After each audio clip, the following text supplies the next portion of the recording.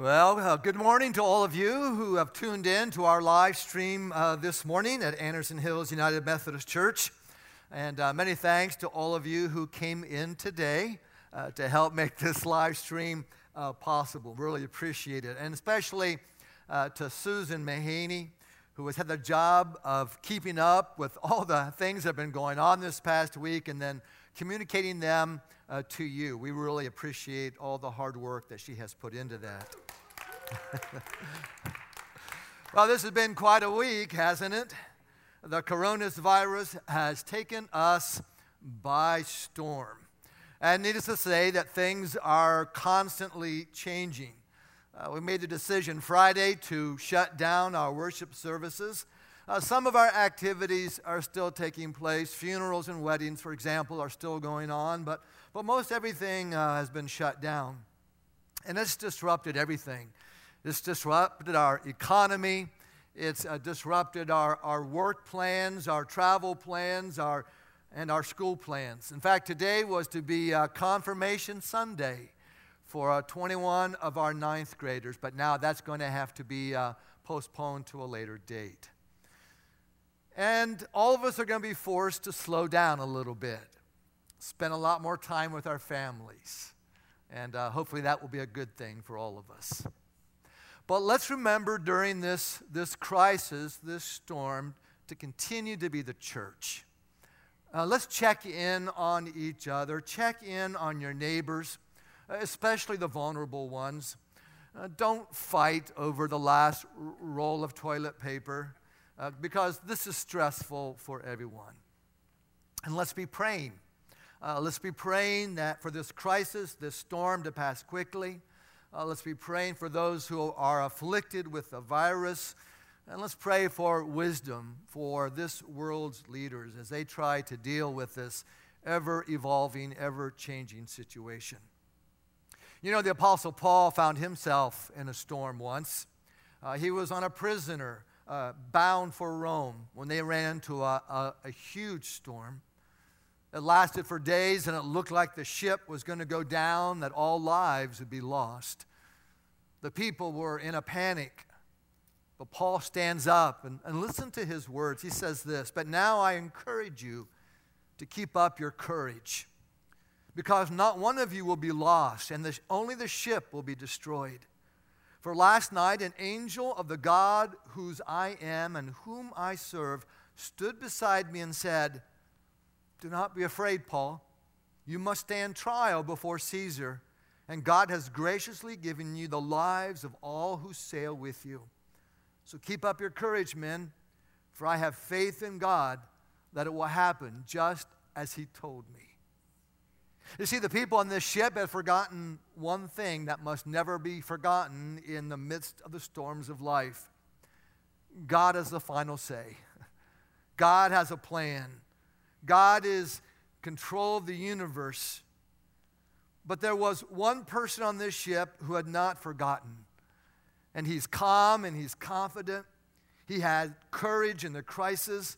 Everybody else is predicting the end of the world, throwing it in the towel, but not Paul. For you see, the test of a person's religion is how they handle things in a crisis.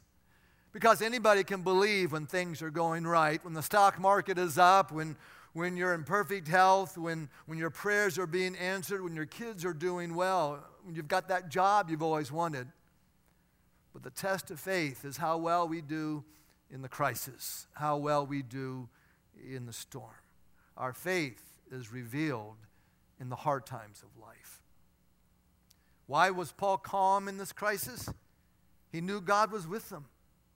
You see, storms can never hide the face of God. You may not see Him, but He sees you.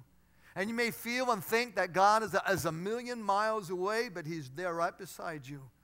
Wherever you are, God is there. And you never go through a storm without Him. No matter what situation you're going to go through, God is willing to help you go through it. And you see, Paul knew that the purpose of God would be fulfilled. God had a purpose for Paul. He was going to Rome to fulfill the plan of God, and nothing was going to thwart that plan. Yeah, the storm was going to sidetrack them. It was going to get them off course. It was going to delay them. It wasn't going to be smooth sailing. But God was going to be sure that Paul got to Rome. And God will do the same for us. God will take care of us. So remember that God is with us and that God is going to get us through this. Well, there's another storm that Jesus is about to go through as well in our scripture lesson for today. We find it in Matthew's Gospel, chapter 3, beginning with verse 13. And then Jesus came from Galilee to the Jordan to be baptized by John. But John tried to deter him and saying, I need to be baptized by you, and do you come to me? Jesus replied, let it be so now, for it is proper for us to do this to fulfill all righteousness. And then John consented.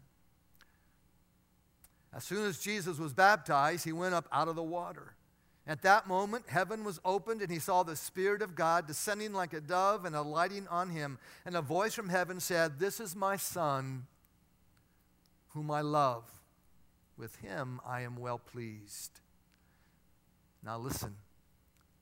Jesus was then led by the Spirit into the wilderness to be tempted by the devil. So John is preaching his fiery message of baptism and repentance, and those who come to the Jordan River are being baptized by him, and when Jesus approached him and asked to be baptized.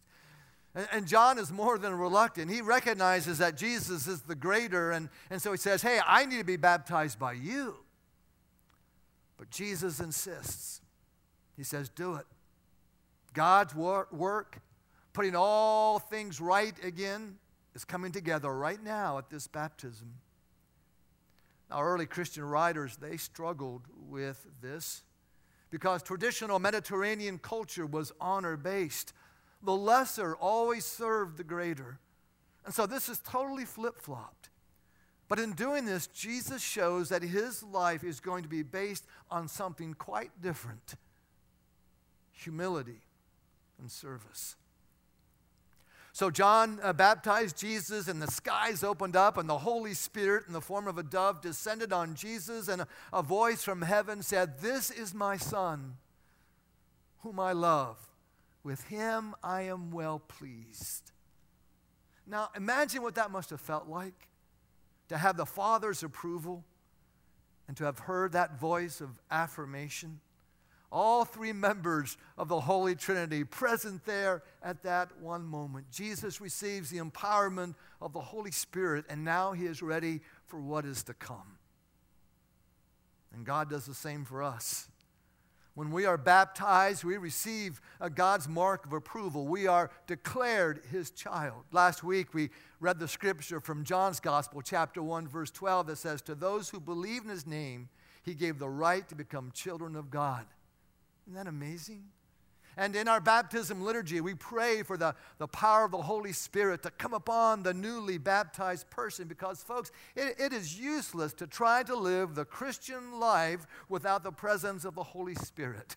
In fact, I find myself praying almost every day for a fresh infilling of the Holy Spirit if I'm going to meet the challenges the day has.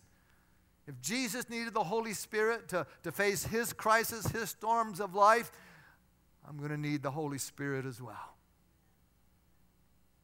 Well, chapter 4 begins this way. Then Jesus was led by the Spirit into the wilderness to be tempted by the devil. Now, isn't that interesting?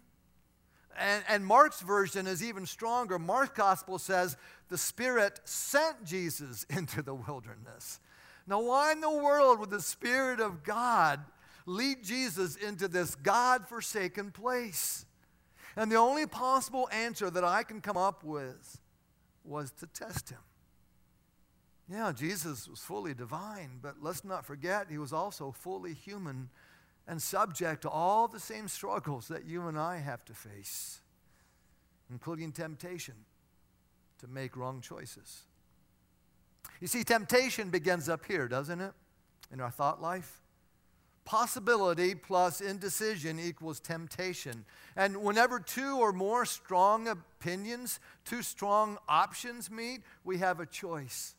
And who of us here hasn't spent a sleepless night tossing and turning, scanning every avenue and settling on nothing? So like you, I've had to make choices throughout my life. And some of them have been simple, like how do I spend a few dollars, or how do I spend a few hours, or how do I use the weekend? But at other times I've had to make huge decisions that were painfully complex and important. Where do I go to college? Do I marry this person that I have fallen in love with? Do I take a job that offers a promotion but requires me to move my family? And sometimes these choices tempt me to skirt the edges of right and wrong with a promise of something that's exciting and glittery. But generally, temptation for me really comes as a full frontal assault. Usually, temptation comes in the back door. Sometimes it comes as something I think I deserve. And sometimes, if I'm honest, I simply take the easiest route, the easiest choice. We cannot, for the life of us, put the struggle away, and so we toss and we turn. We test new perspectives. We're anxious. We're afraid, wondering what will work best. And if we're people of faith, hopefully we pray about it and hoping that God will send a message that will give us some guidance, maybe a big finger in the sky that will point us to the right direction. And we get mad at ourselves for our lack of decision. But my friends, here's a truth you can take to the bank. That every committed Christian, everybody here in this room and everybody who's watching us online today is going to spend time in that wilderness of temptation. And oftentimes it follows a spiritual high moment. Go on a Christian retreat or attend a Christian conference. Go on a mission trip, the walk to Emmaus, or be baptized and join the church. And the next day, I promise you, there'll be a testing. An opportunity to turn back and head down the wrong way. And I've had many men and women come to me because they find themselves in the wilderness. In fact, I've had so many come to me that I believe that it's a normal part of the spiritual growth process. That God actually allows us to go through these experiences to give us the opportunity to grow closer to Him. And when we find ourselves struggling with difficult and painful ethical and spiritual decisions, and they're not easily resolved, and out of this wilderness experience, we either make choices that cause us to grow closer to God, or we make choices that cause us to grow farther away. Now, why does God do this? Maybe to wean us away from the milk of a purely emotional, childish faith to a solid, mature faith. Maybe to train our minds to begin to distinguish between good and evil, right and wrong, and to begin opening up our ears to the call of the Spirit. Just the other day, I had an opportunity to make the right choice. It was a small little choice. I was talking to someone, and a sarcastic thought popped into my brain. And I had a second or two to dismiss the thought. Instead, I kind of allowed it to kind of rumble around up here in my brain. I allowed it to hang around in my mind a little bit too long, and before you know it, guess what happened? It popped out. And instantly, I had to apologize to the person I made the sarcastic remark to. What do you think would happen to my ability to make godly decisions if time after time I refused to deal with those negative thoughts that I allow myself to listen to and to act upon? My spiritual life would be diminished. In fact, my faith life could gradually grow cold if I persisted. Well, how does Jesus handle this? Well, He's been fasting 40 days. My guess is that food is high on His priority list. And even the rocks are looking good enough to eat. And so Satan knows that Jesus is hungry, and so he attacks him at his weak point. And he says, turn these stones into bread, Jesus. You can do it. You can do this miracle. And doesn't that seem like a good idea? It makes sense. It seems logical. It seems reasonable. But what looks like a good idea sometimes isn't. And Jesus sees through the enemy's trick to get him to abuse his divine power, to satisfy his own fleshly needs. And so he quotes from Deuteronomy chapter 8, it is written that man should not live by bread alone, but by every word that comes from the mouth of God. There's more to life than eating. We live by what comes out of God's mouth, not by what goes into our mouth. The Word of God is my life and my bread. And so the devil tries a different approach. He takes him to the holy city and had him stand on the highest point of the temple. And he says, if you are the Son of God, then throw yourself down, for it is written, he will command his angels concerning you, and they will lift you up in their hands so that you will not strike your foot against a stone. Notice, first of all, that he calls his sonship into question. He says what? If you are the Son of God. So if you are really God's son, then dazzle all these humans. Perform a spectacular feat. Throw yourself down off this high building. Why not? You can do it, and God will protect you. And notice, too, that the devil quotes Scripture. Psalm 91. Did you know the devil knows the Bible? But Jesus knows it better. He knows it's been twisted and taken out of context. And so Jesus goes back to Deuteronomy again. It is also written, do not put the Lord your God to the test. You don't tempt God with such foolishness. And then the third temptation. He says, okay, Jesus, tell you what I'm going to do.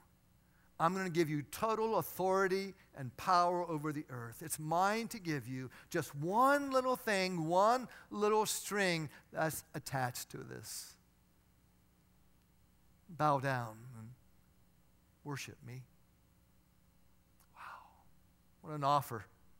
Power, wealth, influence, popularity. But Jesus sees through it all. And he says, no, God deserves my all, and to his will alone will I be obedient. Jesus faces the crisis and runs into three temptations, three choices, three decisions. Forget the main road, forget the road to Calvary, take this easy path, use your divine power to grab what you want. But Jesus says no, and he chooses the hard road of obedience. And he lets you and me see him dealing with the hard choices. I mean, think about that. Nobody witnessed this test except Jesus. And so he must have come back and told his disciples this story so that it could be written down for you and I to read. See, he wanted to demonstrate for us obedience and victory. He wanted us to see him struggle with making right decisions. He's been in the wilderness, he's been tested, and he's been found true. And do you know how he stayed true? I think it's because he knew what his purpose was. He knew where he was from and where he must go, and nothing was going to sidetrack him from that. And that's how you and I will also make right decisions in the days to come.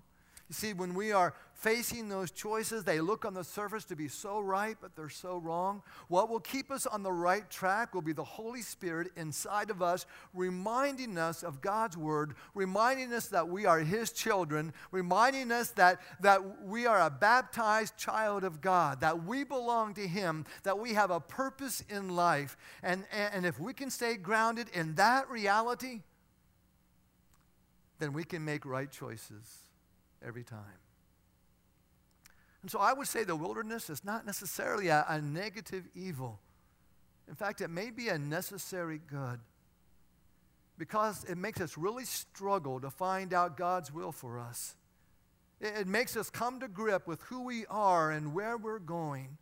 It forces us to think, to redirect our lives, to decide how we're going to be and how we're going to live. And in the end, we're going to have a closer walk with Christ. So I would say temptations are part and parcel of the Christian life. Expect them. Each appealing possibility drives us to decision. And oftentimes we're going to get lost. We're going to move sometimes from day to day without a clear sense of direction. Expect that. But Jesus avoided that by staying focused on the central thrust of his life. He avoided the easy way. He avoided the wrong way. He avoided the traps that sometimes ensnare you and me. Well, Jesus has been baptized. He's been filled with the Holy Spirit. He has been tested in the wilderness, and he's been found true. He's ready now to start his ministry. He calls his disciples, and he begins to teach and preach and to heal the sick. You see, being baptized and joining the church isn't about having your name on the membership roll so that you can access benefits. Here at Anderson Hills, we don't have a gold card membership. We don't have a platinum card membership. In fact, really, it's about a call to follow Jesus. And listen, the call to follow Jesus is the call to die. That's the invitation.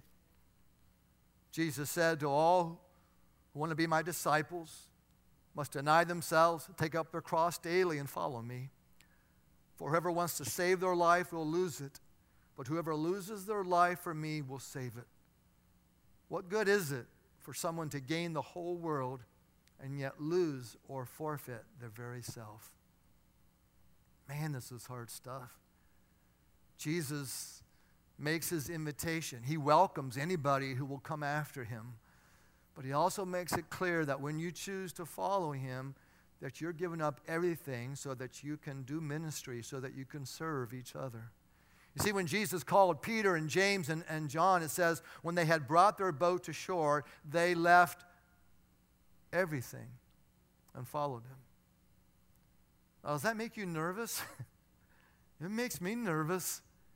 Do we have to leave everything? Maybe yes. Maybe no. But for those three fishermen, it did. For you see, as long as Peter and James and John hung onto their nets, they were going nowhere with Christ. Before they could follow Jesus, they had to let go of their nets. And that may be true for some of us. Anything that inhibits, anything that prohibits my non-negotiated commitment to follow him. So Jesus calls us to leave everything and be his disciples. So let me end by asking you this question. What storm are you facing right now? What crisis are you dealing with? What temptation is in your life? And it may be the most basic, fundamental choice that all of us must make. Will I go the Lord's way, or will I choose my own way? See, we cannot sit on the fence on this one. To not choose is to choose. It must be one way or the other, because there are no other choices. Who will we choose to follow? Let's pray. Well, God, we pray for all who are going through a storm right now, a time of testing, a time of hardship. Well, God, we pray for our nation. We pray for all nations that are going through this difficult time. So strengthen us, heal us, draw us closer. And in these difficult times, oh God, help the church to be the church. Help us, Lord, to be better together, we pray. Amen.